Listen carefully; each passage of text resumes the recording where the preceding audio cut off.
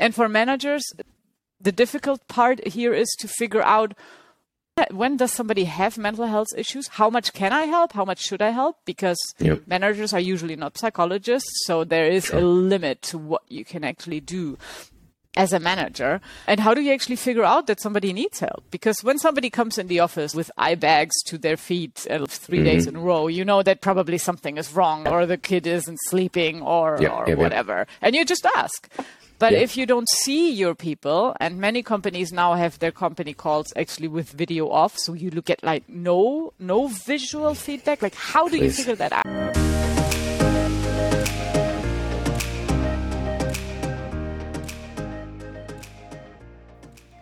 Hey everyone, welcome to Leading from Afar, a show by remote leaders for remote leaders, where we dive into the most important topics facing leaders in the future of work.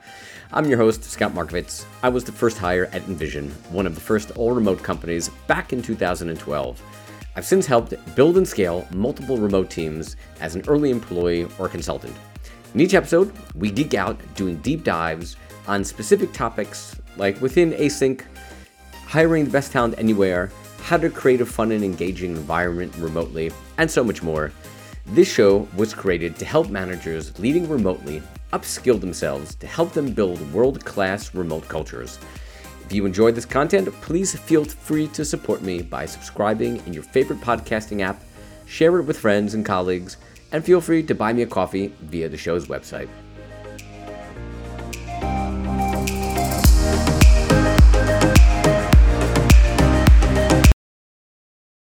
Hey everybody, and welcome to today's episode of Leading from Afar. I'm your host, Scott Markovitz. Today, I'm joined by the Empress of Remote, Valentina Turner, who is the head of remote and customer support at Klaus. She's a fellow remote OG, just like me. And today, we speak about a topic that is as important and will continue to be even after the pandemic ends, and that's mental health in remote teams. Today, we did a deep dive and pretty much nerded out into what we've been doing as remote leaders to spot and combat burnout, how and what tools we use to keep a pulse on how our team is feeling, what leaders in every remote organization can do today to foster better team engagement and connection, and of course, what we as leaders need to be doing ourselves to support our own mental health so we can be there and better support our teams. So, hope you enjoyed today's episode. Hey, Valentina, how are you today? Thank you for joining. Hey, Scott. Nice to be here. It's exciting to have you. Where are you calling in from today? Today I'm actually at home in Barcelona. Well, not in Barcelona, about 40 minutes outside Barcelona. And we had a storm yesterday, so it's not scorchingly hot, which I'm actually enjoying quite a bit. It's a good time. Somebody mentioned on my team a couple of days ago, they're in upstate, or one of like the Slack communities, and I forget where it was, but they're in upstate New York. And I remember when I lived in New York, some of those days, like mid to late August, there's like a smell in the air where like, it's okay. You get that hint of fall. And then like mentally you start thinking, okay, the leaf changing and football or American football starts, and pumpkin spice like overwhelms everybody in America at that time. You start kind of like starting to feel good. But yeah, I don't know what the temperature of it gets cool over by you, but are you close to the beach still, or are you kind of more away from the beach? Well, I'm about 14 minutes from the beach, so it's still a little bit less humid than if you live right at the coast side, but it's really nice to have some respite here. And actually, last week I visited Klaus in Estonia. Nice. I just came back yesterday, and they're having 30 degrees at the moment. They are dying of heat because they're not prepared for that. Climate change is really interesting how it hits like different countries. Yeah, and definitely parts of Northern Europe that don't normally get that hot, so they don't have air conditioning. So you need to kind of deal with those warm temperatures with the best, like a fan. And it's like, and once terrible. The heat is inside the house, it doesn't get out because the houses are designed to not let any heat out. Yep. So before we jump into the topic today, usually I like to do, starting off each episode, is kind of just bring up something that's been in the news that's not topic related for the episode. And I think like the easy one maybe we'll kind of contrast. So we'll go with like the last week. Yesterday, day before, Apple made their announcement, probably from like the third or fourth try over the last 2 years. Yes, people are coming back to the office in a hybrid model of 3 days and 2 days, and spoken about that at length, quite passionately against it. But we'll hear from you, because I know you're very much against the ideas of this definitely doesn't work, or this definitely shouldn't be like that. There's always flexibility. So I want to kind of dive into that.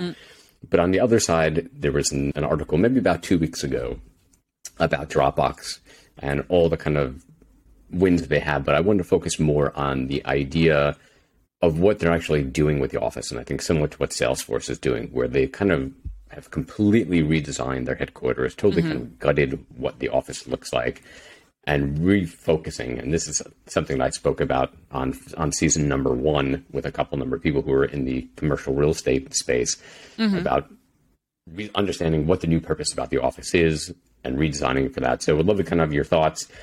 What do we think is the future purpose in an office? Should people be forced back into an office like Apple is doing? Should they not be?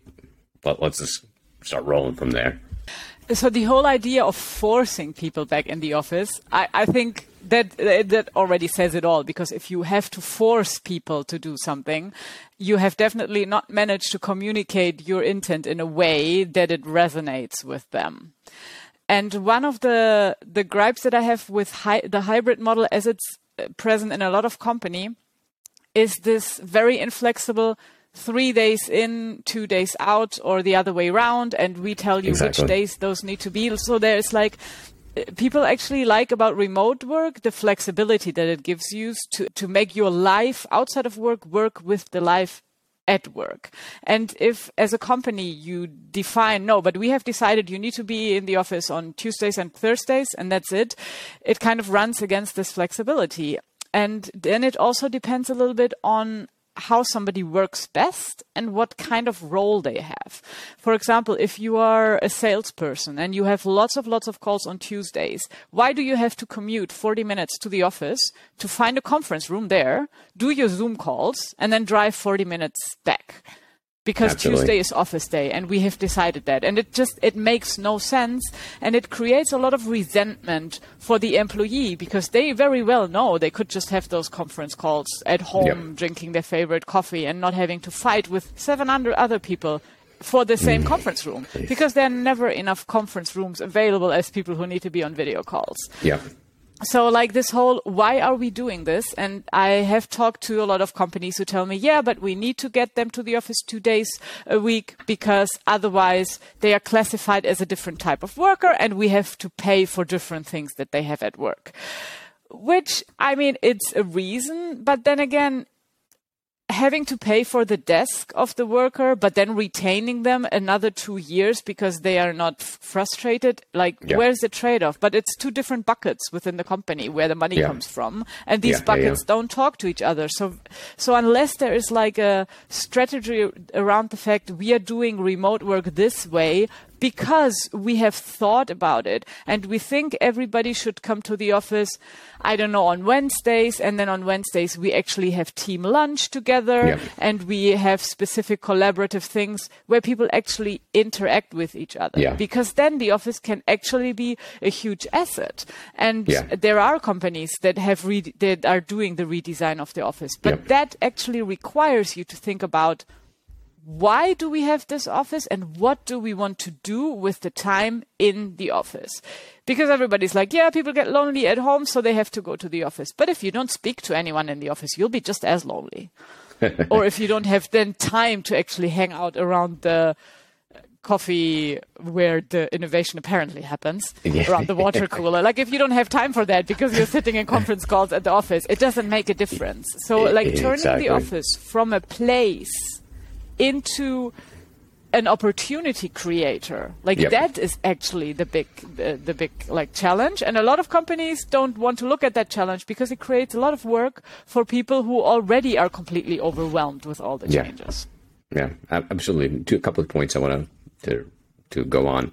I think the last one first, something that I've been saying since this whole thing started was, the big issue when the idea of hybrid had started, where people were moving in that direction. It's because they look at it as an investment cost. Okay, we can kind of force people back in the office. We know how to do office culture.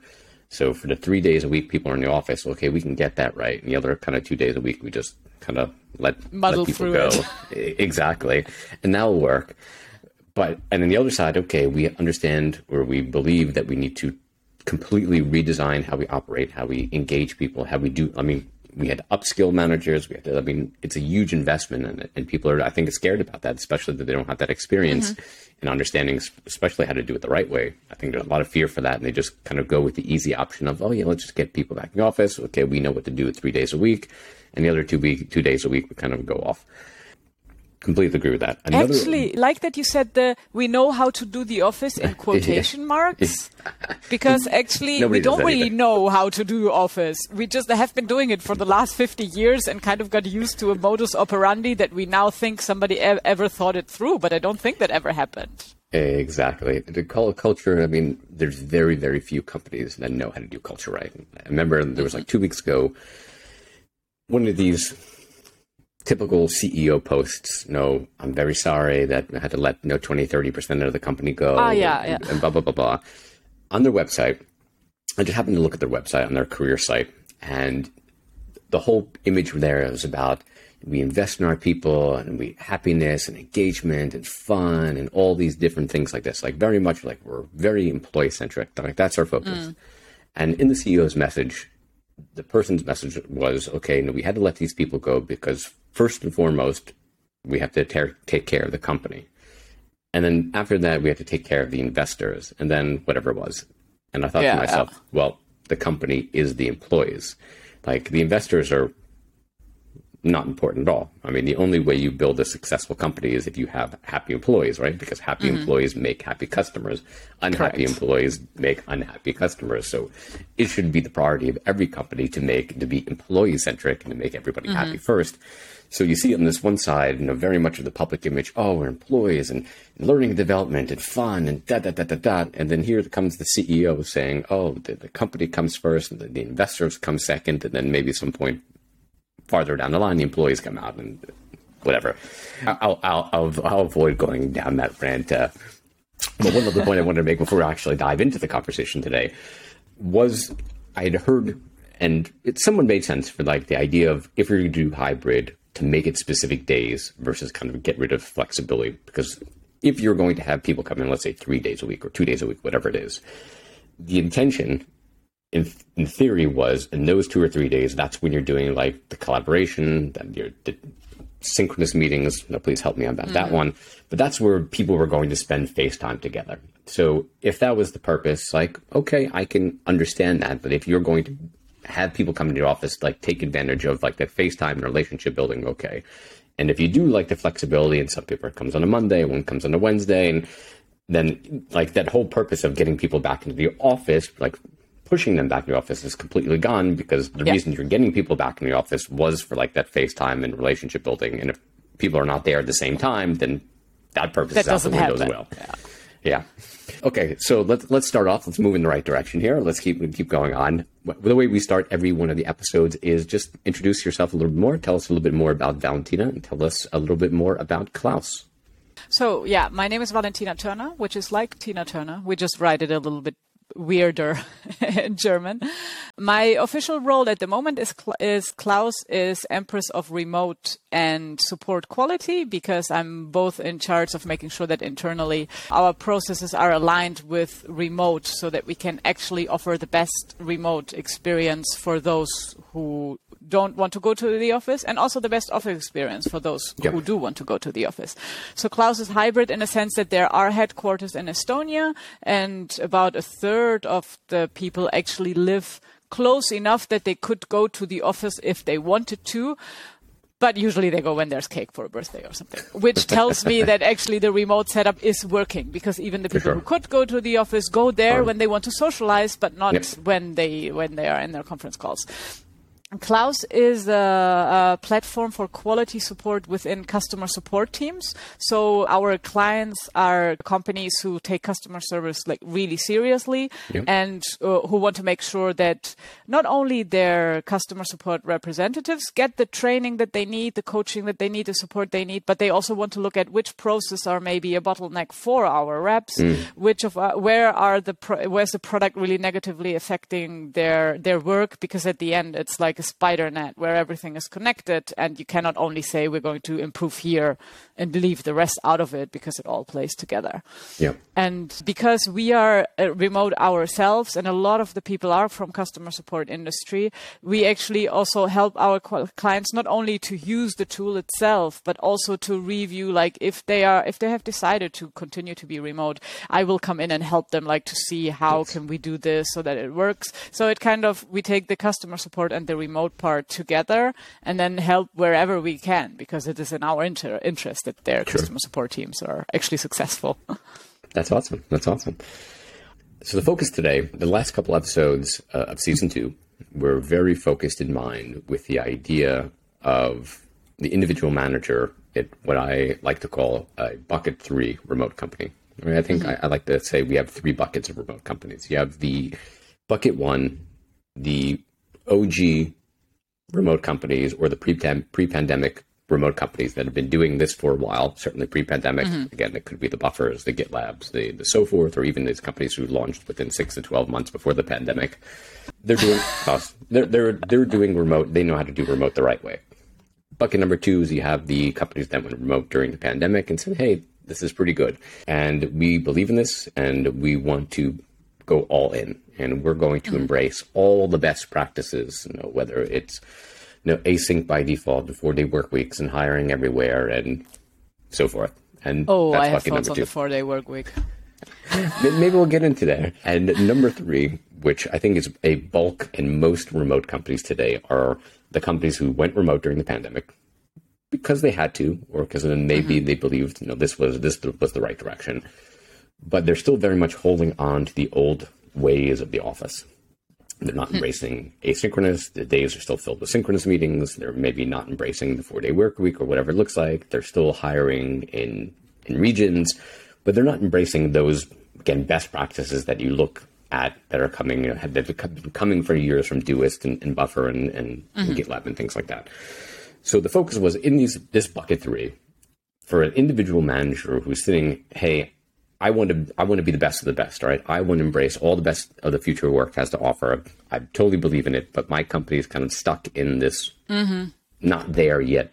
So how do I, as an individual leader, start making changes within my specific team to embrace those? And I think the topic we want to talk about today that we discussed ahead of time was around mental health, around loneliness, around burnout, all these kind of big picture type things, which has been a huge issue for many years, especially loneliness. If you looked at the state of remote report that Buffer had created for the last however many years, like year after year after year, like loneliness was like the top issue. And then during the pandemic, all hell broke loose with everything else, with chaos and mental health things. And God knows, I don't think there was anyone on this planet that didn't have any kind of mental health issues, myself certainly included. But now that the pandemic's kind of passing, hopefully, and people are kind of starting to return back to life, we certainly don't want that idea of mental health kind of like falling off of importance, because it's still important. Still, people are still dealing with things as they have been beforehand, but thankfully the stigma has now kind of gone.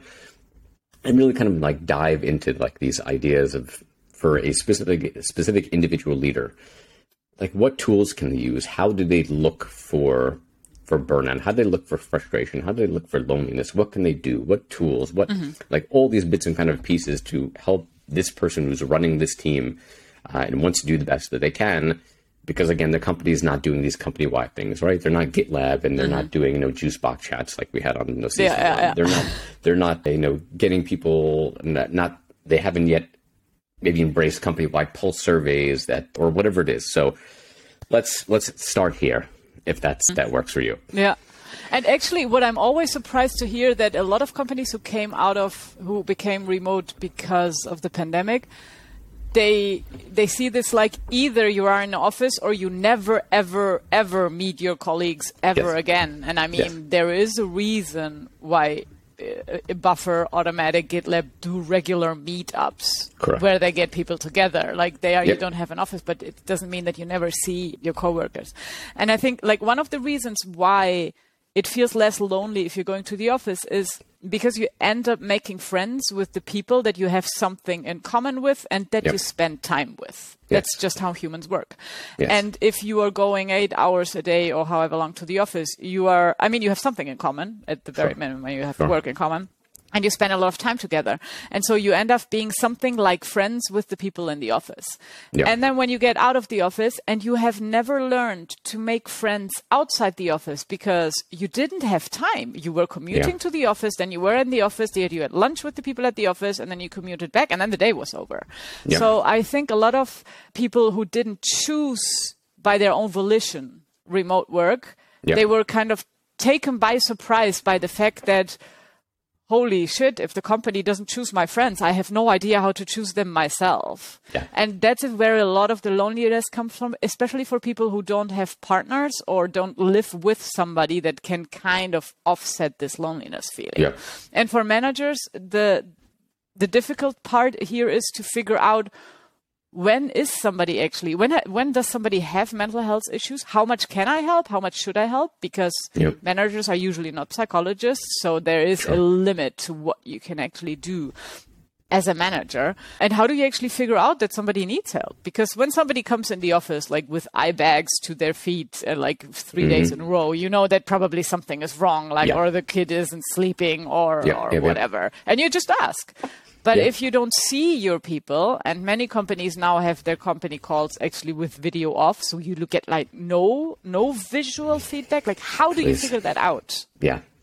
There's so much good this year to start with. So let's start maybe on the loneliness side and making friends. So yesterday was very interesting. So the company I work for, Cloud App, is putting together a book around asynchronous work, kind of a very holistic view, kind of diving into teams and all different things like that. So we had a meeting yesterday kind of talking about asynchronous, because the company is not asynchronous by default. My two teams are. I run my teams asynchronous by default, but the rest of the company isn't run that way. We were a company that was office-based pre-pandemic and then went remote during the pandemic. So there is potentially, similar to Klaus, a good chunk of people are in and around where the original office was, which is now gone.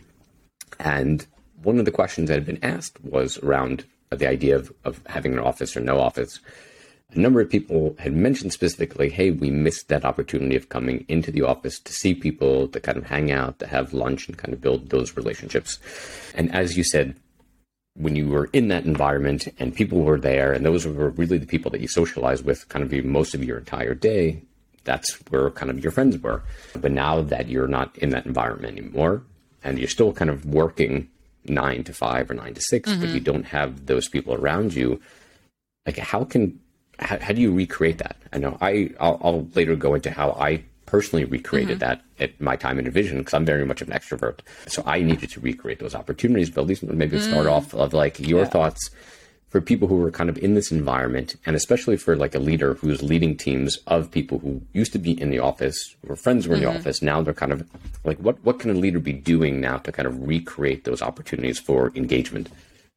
So I'm an introvert myself. So for me, it was, I would say maybe even a little bit harder, because I don't naturally go out and bring people into my life, basically, if I can help it, because I'm fine in my cave. But I have been working remotely for over 10 years. So I had to figure out that pretty early.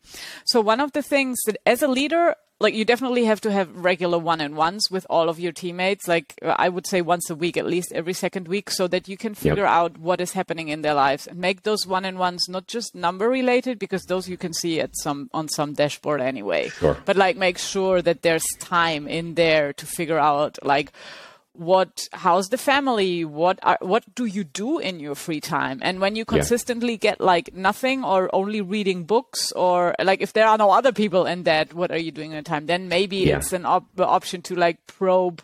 So like, where do you get new ideas from, or whom do you rubber duck with? Like whom do you just talk through your thoughts to see like how much social connection they do have? Because even the most introverted person has one or two people in their lives that they talk with. And then if they do want if they do feel the lack of interactions, then there are some things that you can do as a leader that is giving them ideas on how to connect with other people, even reading books on like how to make friends, because these are like skills, and helping them in terms of if they are extrinsically motivated, in terms of accountability partner. By next week, you need to have visited 3 co-working spaces and see if any of those was like close enough, convenient enough, price point okay, etc. So I like to help them to move towards actually getting those social connections. Yep. And with co-working spaces, I've had a lot of very good experience with co-working spaces and also very bad experience. It's a little bit like with a gym. There are some gyms you go and people go in, do their stuff and go out and never talk to anyone. And then there are gyms that kind of created this, and afterwards you linger and like talk to some people and compare trainings plans or something. And so by just finding these, or even the library, like every library has a cafe. Like if you're working there and then like hang out in the cafe often enough, you'll figure out who are the other people who hang out there all the time. And you kind of can create these social connections based on something that you have in common, which might be the gym or the library, like love of reading or whatever. Because even just being around people isn't enough either. You need something in common. If it's not work, you need to figure out something else that you have in common. And not everybody will like enjoy the pottery class. So like experimenting is super interesting. And as a leader, I think because you get the input from everybody on your team, you potentially have a lot of more ideas how people can actually be social. So like by sussing out in your team, like who's social in which way, and then making the connection, say, hey, somebody else on the team is doing this. How about you try this? And really encouraging people to try out these things helps them to, because no one needs to reinvent the wheel all over again. Because like we know it's round. So like just how can we get this roundness into the rest of our day? Yep. So I'm really curious, how did you do this? Because as an extrovert, like the need is, I guess, a lot higher. Yeah. So for me personally, so I'll go by my personal history than what I do with my teams. So when I worked in an office many moons ago, I try to avoid thinking about those days as much as I can. At least once or twice a day, would go to Starbucks with a colleague and friend. Every hour I had to get up, go to someone's desk, meet at the water cooler just to kind of have that conversation. And for me, those were like a core fundamental part of my day. Like I needed those for, I guess, my energy throughout the day. And when I went remote, like those in theory weren't possible anymore, because without the physical space, no physical space meant there's no physical people, which meant that you couldn't have those easy interactions. Was that at the beginning of the pandemic? No, this was 10 and a half years ago. Yeah. Okay, because I think that's a disclaimer we have to give to everybody who started remote during the pandemic. Pandemic forced work from home is not remote work. Absolutely, it's a completely different animal. Absolutely. We've hit that point, God knows how many times on this podcast and everywhere else.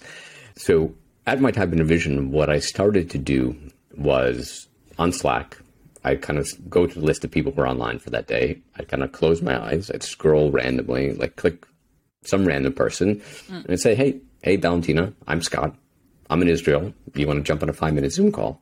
And people absolutely loved it. They loved I love this idea. They loved that spontaneity. They loved having just kind of a short conversation, like as you would at a water cooler, right? At a water cooler, it's not a 30-minute meeting, right? It's kind of a short conversation, like how are the kids? How's the game? How's this? Whatever.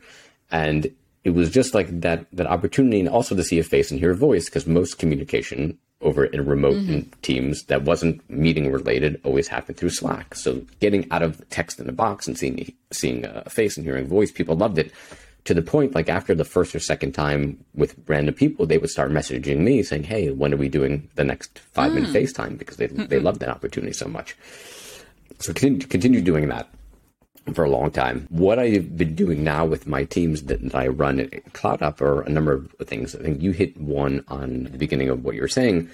So as I mentioned, I run my teams asynchronously. So the work portion of our one-on-ones and both our team meetings are done asynchronously. So like any type of meeting, I create a Google slide of whatever data points I want to share with my team. I record a CloudUp video of me walking through that Google slide. I share it with them on a Monday. I say, hey, individual or team, you have 2 days to share feedback in the Slack thread, questions, feedback, whatever it may be. We can tackle that asynchronously. If something's not addressed, we can bring it up. We have a synchronous time in the calendar for one-on-one and team time on Wednesday. And if anything isn't addressed, we do it then. On the Wednesdays for team time is we play a game. where we do show and tell. Like, it's all about team building. It's all about relationship building. There's nothing really anything about work. Very much focused on just getting people together. Individual, the one-on-one time, it's also very much of like, hey, how's it going? How was your weekend? Like, did your kid make the soccer team? Like, what are you reading? How was the trip? All those kind of very, very much focus of getting to know you as a person, getting to have that conversation, relationship building, things like that, professional development. So we've been doing that. And it was interesting that a number of months ago, I had canceled one of the team funds because I think 2 out of 6 people at the time were out that day. And I was thinking from the wrong end, from I didn't want those 2 people to kind of like miss that interaction with the rest of the team. So I said, okay, I'm going to cancel it. Okay. So we do daily stand-ups, we'll get to later. We'll also do like a bi-weekly stand-up with a more in-depth one. And one of the feedback, the points I got was one person that said, and I feel sometimes we're too asynchronous, to the point where I was like, I really missed that team fun, that team building on Wednesday. Like, I missed interacting with the team. I missed hanging out with the team. And I was like, holy crap, like, you're right. Like, I can't cancel it for the people who are going to miss it. Like, it's important for the people who are here to have that opportunity. Yeah, because you're taking away an hour of fun and adding in an hour of work, basically, which is not a nice exchange. Absolutely. So I said, okay, I'm never going to make that mistake again. And I said, okay, well, we also need to be getting together more as a team than more than once every 2 weeks. So I said, okay, what else could we be doing? So we started doing like 1 or 2 twice a week, half an hour, depending on how many times, like a co-working called session. So it's basically like an open mic where people, they can join, they can not join, they can come on late, leave early, and it's there. If you want to talk about work and you want to talk about work questions with the team, great. If you want to talk about anything that's not work, that's great too. But again, it's also just the idea to get people together, see their face, hear their voice, talk about something. Again, in this case, it could be work. It could not be work. But again, just having those opportunities, because again, is the number one word that's come up over all this time for remote work, intentionality. If you don't create, as a leader, if you don't create these opportunities to connect and be very intentional with them, as you've also said, they're never going to happen on their own. So it's something that, again, I'm always looking for things. If you have ideas, I've been asking my team, like, what other things do you want to do? Like, what other opportunities? So I'm always very interested in, like, what else can we try to get the team together just to know each other, maybe partially asynchronously, partially synchronously. Like, if you have some ideas, I would love to hear them. I love that you basically have structured it in a way that these interactions just happen without anyone having to actively make it happen. Because whenever you depend on people making something happen, then it doesn't. Inertia just takes over and it doesn't happen. I think the one thing that a lot of people always claim the office is better at is the serendipity. That you do end up speaking to people that you would not speak to just because you have the same, I don't know, lunch break or whatever. Which on the other side also means that in the office, after all, you also end up interacting with the same 5 people all the time. Absolutely. Because you only interact with the people that have their coffee break at 11. You never run into the people who go and have a coffee at 11:30 because we're all creatures of habits. So in the end, you also, if you observe an office from above, you also end up after a week seeing the patterns, who goes where, when, and who talks to whom.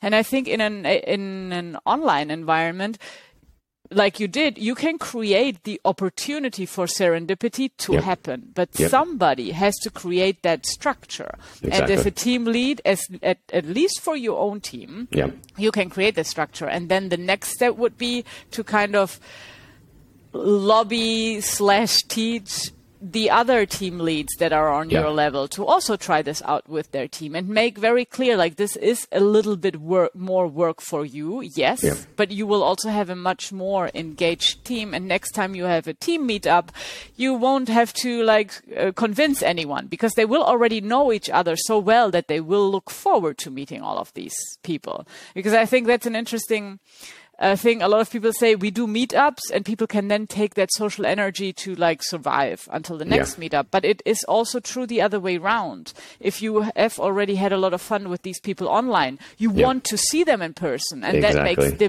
meetup actually successful. And you can a little bit jumpstart it quicker because people already know each other, and you don't have to start with the weather. You can directly start with, so did your kid manage to get into that football club or not? Yeah, absolutely. I mean, this was a point, a couple of these episodes.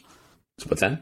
it's like a loop, like both types reinforce each other. Yeah, completely correct. I think it was like 1 or 2 episodes last year may have been, spoke about like these IRLs and the importance of getting people together. And as you said, for us remote leaders who've been doing this a long time, like every one of us says, getting together as often as possible is absolutely critical. And again, what happened during the pandemic is obviously nonsense.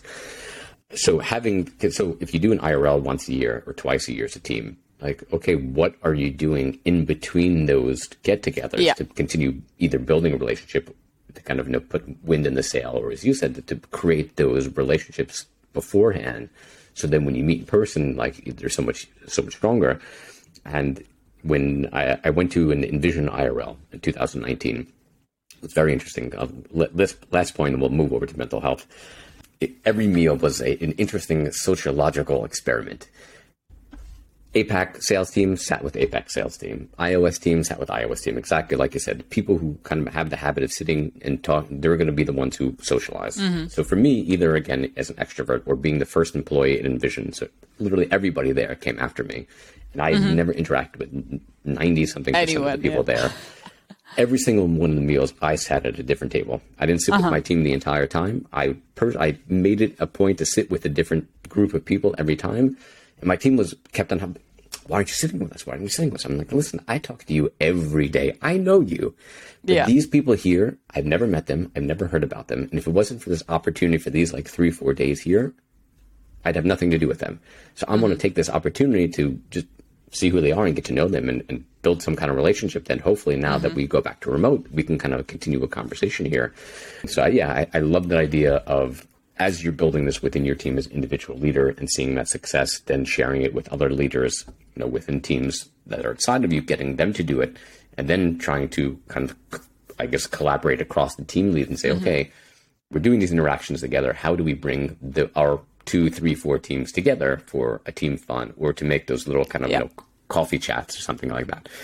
Absolutely. And that's why it's also helpful to actually document the things that you do, because when you share this with someone else, the first reaction I get is, oh, that sounds like a lot of work. And if I can then say, well, but here's a template that tells you when to write which message in Slack to start getting it going, then it suddenly is like a little bit less daunting. I completely agree. So let's kind of pivot now more towards like the mental health side, the burnout side of how leaders, again, now in a remote environment where you can't, in theory, see the person's face all the time. Again, you have Zoom, so again, take advantage of that. But what you've been doing as a leader for your teams that you don't see, to get a sense of how everybody's doing, how everybody's feeling, to kind of potentially catch burnout, to catch loneliness and different things like that. I'd love to hear some of the things that you've been doing personally as a leader over the years, and what other leaders can be doing. Just small little things, again, that somebody could start. Again, we can talk about tools. Maybe we'll talk about that after. If you want to include that now, we could go there too. So I think there's actually 3 kind of risks. Like, one is definitely loneliness. One is burnout. Because loneliness just means I'm not seeing enough people as I need from a personal perspective. Then the burnout is there is too much to do, or I'm overwhelmed with the amount of expectations that is set of me. And that is very much like leadership influence. And then the third one, which is kind of a combination, is like this resignation of, I don't know what the fuck I'm doing here. This is horrible, but I'm quite comfortable here, so I'm also not going to look for another job. So I'm just sitting here doing what I'm supposed to do, like getting to the expectations, but I'm not going to go the extra mile because I just can't be bothered. And yesterday, I think I read an article that this is quiet quitting is kind of the official word for that, which I think is like an interesting definition. And I think that's the most difficult one to actually figure out.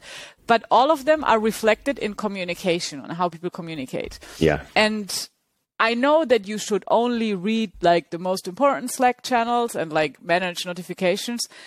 And then again, me as a team lead, I actually read almost everything that like my people read, and even in channels that I'm not really interested in series. But like if 3 people or something are regularly watching whatever series is at the moment, I will be in that channel just like to see how the ebb and flow of the communication. Sure. Because when people's communication with yourself, but also with each other, suddenly changes, something has happened. Yes. And it might be an event like that has really impacted them, or it might just be that they have come to like an internal event that was kind of like a breaking point, and now they are recalibrating about how can this all make sense to me. And there's no real science behind it. It's like I'm not counting the number of messages, but when I see this person always used to like crack a joke at this kind of topics, or this person always added new emojis and now they haven't added one to Slack in like 3 months. Like what happened there? And then it depends a little bit, like if you have a good relationship with that person in one-on-one, you can point like blank ask, like, I have realized that something has happened. Is there something that is like worrying you that you'd like to share with me? And otherwise it can also help to kind of start looking into what are they still talking about, maybe also what are they writing on like public pages, like on LinkedIn, for example, like what are the topics that they are talking about with others, and then see where does this come from. Like maybe it's something really huge. Like I put, for example, on LinkedIn that my dad died about a month ago, because that was for me a huge impact, and it really threw me out of my lane for like quite a bit. And for me, it was important to make that public, and I brought it up in one-on-ones, and I talked with everybody about it. But like not everybody is that open. So, but you can still see that something happened. So finding out what is it that changed in their life, and is it something that has to do with their external life, which you may be able to support them, even if it's just with listening to them? Or is it something that has actually to do with the company itself? Maybe they are super worried because fundraising is taking longer than was said at the beginning, and now they're suddenly like worried that they're going to lose their job because on LinkedIn everybody's writing about how like there were layoffs, or maybe they took on this new role and they're not really clear about what this role actually means within the company, so they're still attached to the old role where they know everything, and now the new one is too overwhelming. And where can you as a manager listen to them? If it's work related, help clarifying, like what are the things that are expected of you this week, this month, and so that it's like that they see the path, because sometimes we're just stuck in our brain and we don't see the trees. Like not the forest, not the trees, not nothing. We only see like clouds. It's like, okay, what am I supposed to do here? And having somebody at the office, you would probably just talk about this with your like coffee mate or whomever you sit with together. But in a remote, like you as a leader, you need to find these things out. When somebody quits, it shouldn't ever be a surprise for you. Absolutely. There were 2 points I really liked, and I want to pull out. The first, as you said, when you made that announcement, you continued talking about with people on your team that your father had passed away. Again, I send my condolences. The biggest thing, and I think I want to end the conversation a little bit later with the idea around this of, as a leader, especially when you want to kind of create an environment, it's leading from the front, right? If you want to create an environment where people are open and transparent and feel comfortable sharing things with you, you need to lead first, and you need to show them. Oh, absolutely. And I think was a fantastic thing that you said. This happened to me. Like, this is how I feel. This is how I feel vulnerable. This is how, and being able to share that, and people understand, okay, like my leader is feeling this way. My leader is vulnerable. My leader is sad. My leader is something, and they're sharing it with me. That makes it more comfortable for me that if I have something going on with me, that I can kind of then share that back. So I think most critical thing that any leader can do around this whole idea of mental health, and really anything, I think culturally, is lead it from the front, right? That's taking vacation, right? You have unlimited vacation. If you as a leader don't take vacation, the people who work for you are going to see that you don't, they're not going to do it either. And whatever that means. So certainly leading from the front. The second point that I wanted to bring out was that idea of noticing kind of the differences. And I had somebody in my team a couple of years ago that used to drop GIFs or memes in whatever, like the team channel every day. It was always like a great part of the day, whatever, new meme or GIF they're going to put in there. And then the person started kind of putting it there like 3 times a week, and then kind of putting it in there like once a week. And like, this was a sign for me, hey, there's something going on here, right? Because again, every day they had a habit of doing this, engaged, cultural, whatever it may be. And then they had some kind of change. And yes, I think that's a complete red flag. And things that I do now with my teams, like two things that we can talk about. Number one, I kind of check in with them in Slack every other day. Just, hey, how's it going? Mm-hmm. How's your day? What's new? Just to have that conversation. It's not work. I'm not asking them about work. I'm not giving them feedback. Just, how's everything going? Again, it's very quick. It's not anything like that, just to kind of get feedback. The second, what we do, and maybe we'll also kind of dive into like the idea of tools, is we do a daily async stand-up through Slack. And one of the questions in there is kind of like, how are you feeling today, with a set of emojis, like happy to happy face to not happy face. Okay, so you already give like the options. Correct. So the previous tool we had before allowed custom ones that you could put any emoji in there, which I think was great. Oh, okay. Unfortunately, they closed. And the new tool, I've been pushing them to add that ability. But now it's kind of like, I think, 5 typefaces, like super happy, happy, middle, so on and so forth.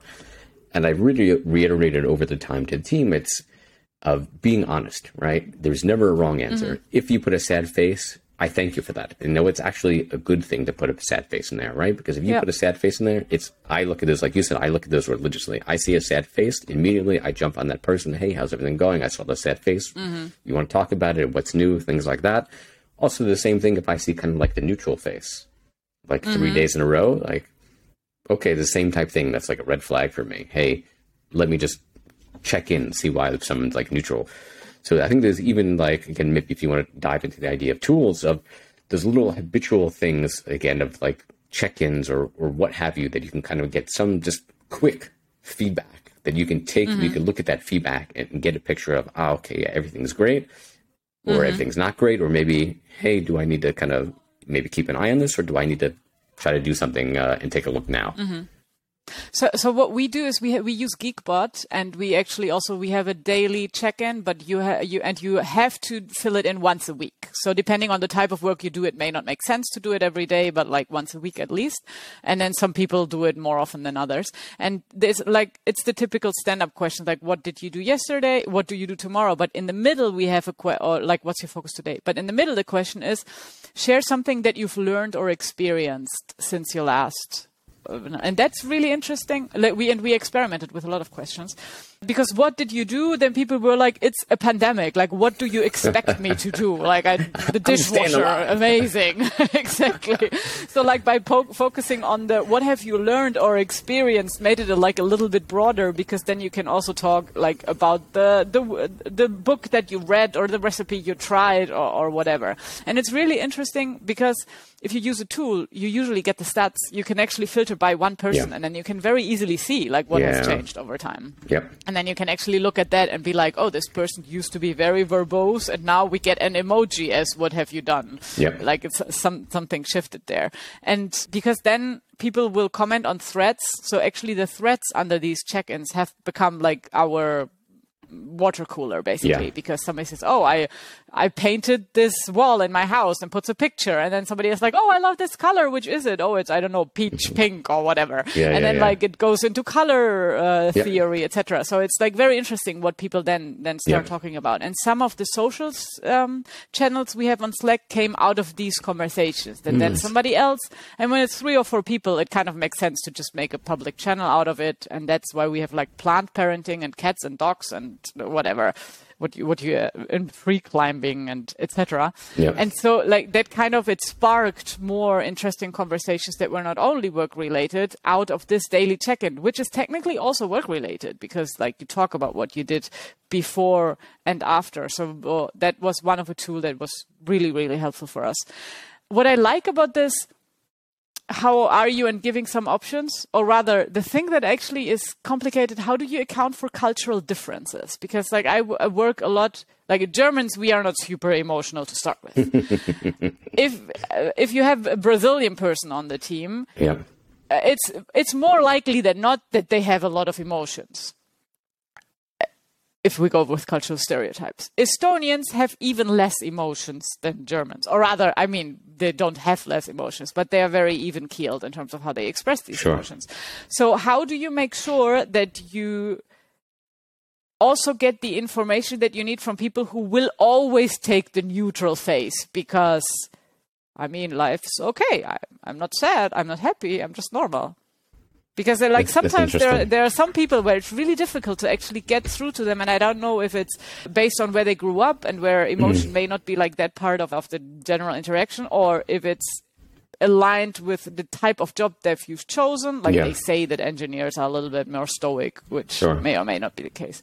But like, how do you account for that? That's a very interesting question. I think something that I probably didn't think about. Of maybe it's like the combination of, okay, they give a neutral face, but that's like the standard. And then, okay, you have to back that up with those like little conversations, like checking in with them a couple of times a week. And then as you get to know them, if you know, like, okay, neutral is like good, I guess, for them. Neutral is actually a smile for everyone else. Yeah, neutral is a smile for them. Then it's like, okay, the fact that you're putting like a neutral face, okay, that's, everything's in green, so you don't have to worry about it. And it's okay, not just taking one piece of information alone in itself in a vacuum, but kind of, again, doing these little different things to kind of combine those opportunities to really get a more robust picture. I think that's very interesting. Never optimize for only one KPI. Exactly. So I want to bring up one last point I want to talk about here, as I know our time is kind of running out. The conversation we've had today, and many of these conversations around leadership and helping with loneliness and burnout, mental health and things like that, it's you as a leader, how do you help your team? And we covered a lot of great things today, a lot of great ideas. But one of the things that isn't so discussed as much, and again, I tried to do this on the first season, is what do you do as a leader for yourself, right? Because you have your own things going on, right? You said, again, your father passed away a month ago. So you're trying to help your team with whatever they're dealing with. But you at the same time, like, you're dealing with things that are going on. So I'd love to hear like what you do, maybe what you picked up over, especially maybe during the pandemic, of different habits or daily things that you do every day to help with your own mental health and your own loneliness and all the things like that, which then again, I think is as valuable to leaders, again, to give them the tools and resources, because if they can't help themselves, they certainly can't help anybody else. Absolutely. Actually, I learned a lot when I became a mother, because as a mother, you are also supposed to figure it out all yourself. Like the unsolicited advice you get usually is not very, very, very helpful. Yeah. So, and like for me, like motherhood and leadership have a lot in common. So I was able to like transfer some of the skills from one to the other. So one thing that I'm a huge fan of therapy. And now, for example, I'm specifically working with a psychologist who specialized in grief counseling. Okay. So because I know this is the big emotion at the moment that I have to go through. If I put it into a box, label it, and put it under the stairs, it just explodes 10 years from now with something completely unrelated. So I'm going to work through this now. And my team knows that I'm working with a grief therapist. Because on the day that I have the therapy session, if I have meetings afterwards, it might come up in that unexpected. So I want everybody, like if I start crying in a meeting, it's not because you are making me unhappy. It's because I'm working through things, which I think also comes with the vulnerability side of things. Like it's okay. Like we are all humans here. And then the other thing, on a more like when it's work related, etc. One of my experiences, the higher you get, the less supports you get from the people who are reporting to, because they usually have like a million other things, and at some point you are just reporting to them because the HR tool needed like lines, but actually you are like working on so different things that you can't really help each other and don't have the time or the energy for that. So I have two pages in my room on the wall with names on it, and one is my cheerleader list, and it always has 5 to 10 people that I know if they call them and then explain what I'm doing, they're going to tell me that I'm amazing. They will remind me of all the things that I've done in my life. They will remind me that I'm totally capable, and they cheer me on. They will not give me a lot of constructive or feedback on how to do differences, but they just know that I'm amazing, basically. And so whenever I feel, and with women that might actually be cyclical, whenever I feel like unsure or I'm like, oh my God, this is all too much, I will call one of them and get a little bit like my ego brushed up so that I can continue. And then I review these. I have the list on the wall so that I don't forget that I have cheerleaders and advisors. So the advisors is the second list. The people on that list, like some of them are very constant, but sometimes they will shift. Yep. So I review every 6 months. I have a reminder in my calendar to actually check, have I talked to all of them? And I haven't talked to somebody. Is it because I didn't realize, or is it because they have kind of moved into another like friends category, let's say, and are not in, and then I will like change the names. And the advisory board, these are people that actually work through or in similar fields as myself. So I can actually rubber duck with them. I can talk, and they will ask good questions. They will challenge me to think differently around it and to actually dig even deeper. And so they don't the people don't know that they are on the list. But for me, it's like a constant reminder that even though I'm alone at home, I am not alone in thinking through these things. Some of my advisors are actually at Klaus, but some of my advisors, they're simply remote work expert or experts in the support industry.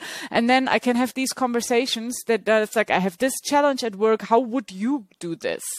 And then getting the input from the other person, but also from that other person saying, hey, but like half a year ago, didn't you try out this other thing? Why don't you try this again? Because we have had this ongoing conversation. So creating basically your own tribe of people who can cheer you on and people who can actually help you think is really, really valuable, because this is like creating your own leadership circle that you can kind of report to and even find an accountability partner if you need one. Sure. Plus somebody who actually knows what they are doing. So either a coach or a mental health professional. That it's an investment, and like you don't need to do it every week. Like I go to once a month, and it goes into my budget because I know this is like eating healthy or like going to the gym. Like it's just important for me to continue being a functional human being, not only at work, but also for my children and for my friends, because I'm not alone in this world for as much as I would like to be sometimes. No, I love those ideas. I think they're great. For me, I think what I did, especially during the pandemic, was going for a daily walk or run, just getting out of the house. I remember when the pandemic started, like I literally didn't leave the house for 2 months, like almost joking. Oh yeah, we were in Spain. There was no option to leave the house. So Yeah. completely shut in. So I started going for like the daily walk or run just to get out of the house. I think that was really great. I have a group in the morning, a small group here across the street from my house, like where we do kind of morning stretching. We do like gratitude journaling. We kind of pair up and kind of share what we had in our gratitude journals. I think has been really great. Oh, this is a great idea. Yeah. So we we meet like 6 times a week, and usually like 2 or 3 times a week we'll kind of pair up or like a group of 3 and just kind of share like what we had on our list of, usually looks like, 3 areas of gratitude, like how's my body, thoughts, and emotions, what do I want to achieve today, kind of different things like that, and be able to share those as a group. And I think that is just for me, especially being able to just write things down, getting them out of my brain and getting them out in some capacity has been a huge help for me. I've started getting very much into like just daily breath work and meditation. So every day I usually about like two sessions of like 20 minutes. It's also helped me a lot. And one of the things I did probably about a year and a half ago, from like having a number of conversations with similar people who happen to be working for startups and happen to be parents, like everyone was venting like frustration and anxiety and things like that. And it was like just all kind of these little conversations like with random people. And I said, maybe I should like create a support group. I mean, like that's everything I've always heard of. It's like, it's always good to have people to talk to. So I created this little support group of, I think it was like 6 people, and we met every other week, and we had like a little WhatsApp group where we kind of had, the idea was to kind of have like daily things that we take on. We share them in the WhatsApp group and like be able to cheer each other on is something that you mentioned. But just like the biggest point was, hey, you're not the only parent who's working for a startup with kids that are like on lockdowns or like, lockdown and quarantines like every other week. Like my kids were, I think at one point, one of my kids were like literally in and out of quarantine. Like they never get it. Like, can we please all quarantine together? Why do you test positive when the other kid is right out of quarantine? Like, how about we think this? Absolutely. And I mean that was super helpful for everyone, just to have an opportunity for people in the same like scenario, be able to connect, be able to kind of cheer each other on, be able to be a shoulder to cry on, which was great. But I know we kind of passed time, and I greatly appreciate the time and the fantastic conversation.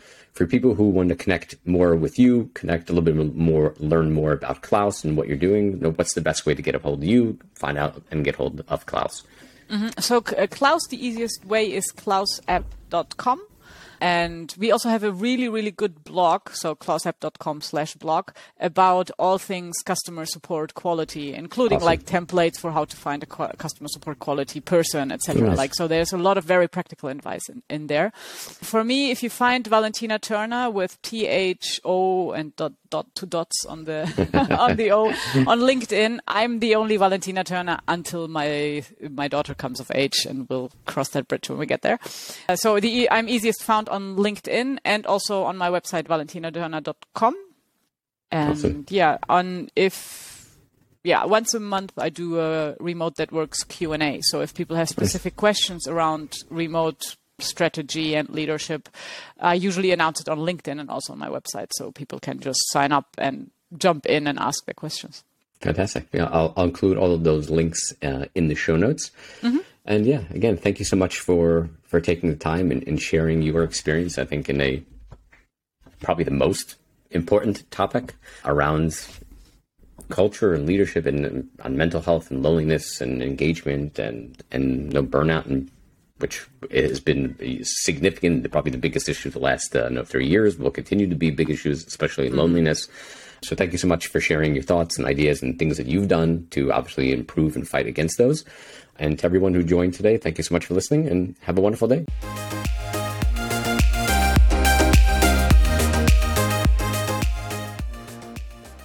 Thank you so much for tuning into today's show. I really hope you enjoyed it. My aim is for everyone listening to have one takeaway from each episode they can then go and use with their teams. If you enjoyed the show, please feel free to support me by subscribing in your favorite podcasting app, on our YouTube channel, share it with friends and colleagues, and please feel free to buy me a coffee via the show's website.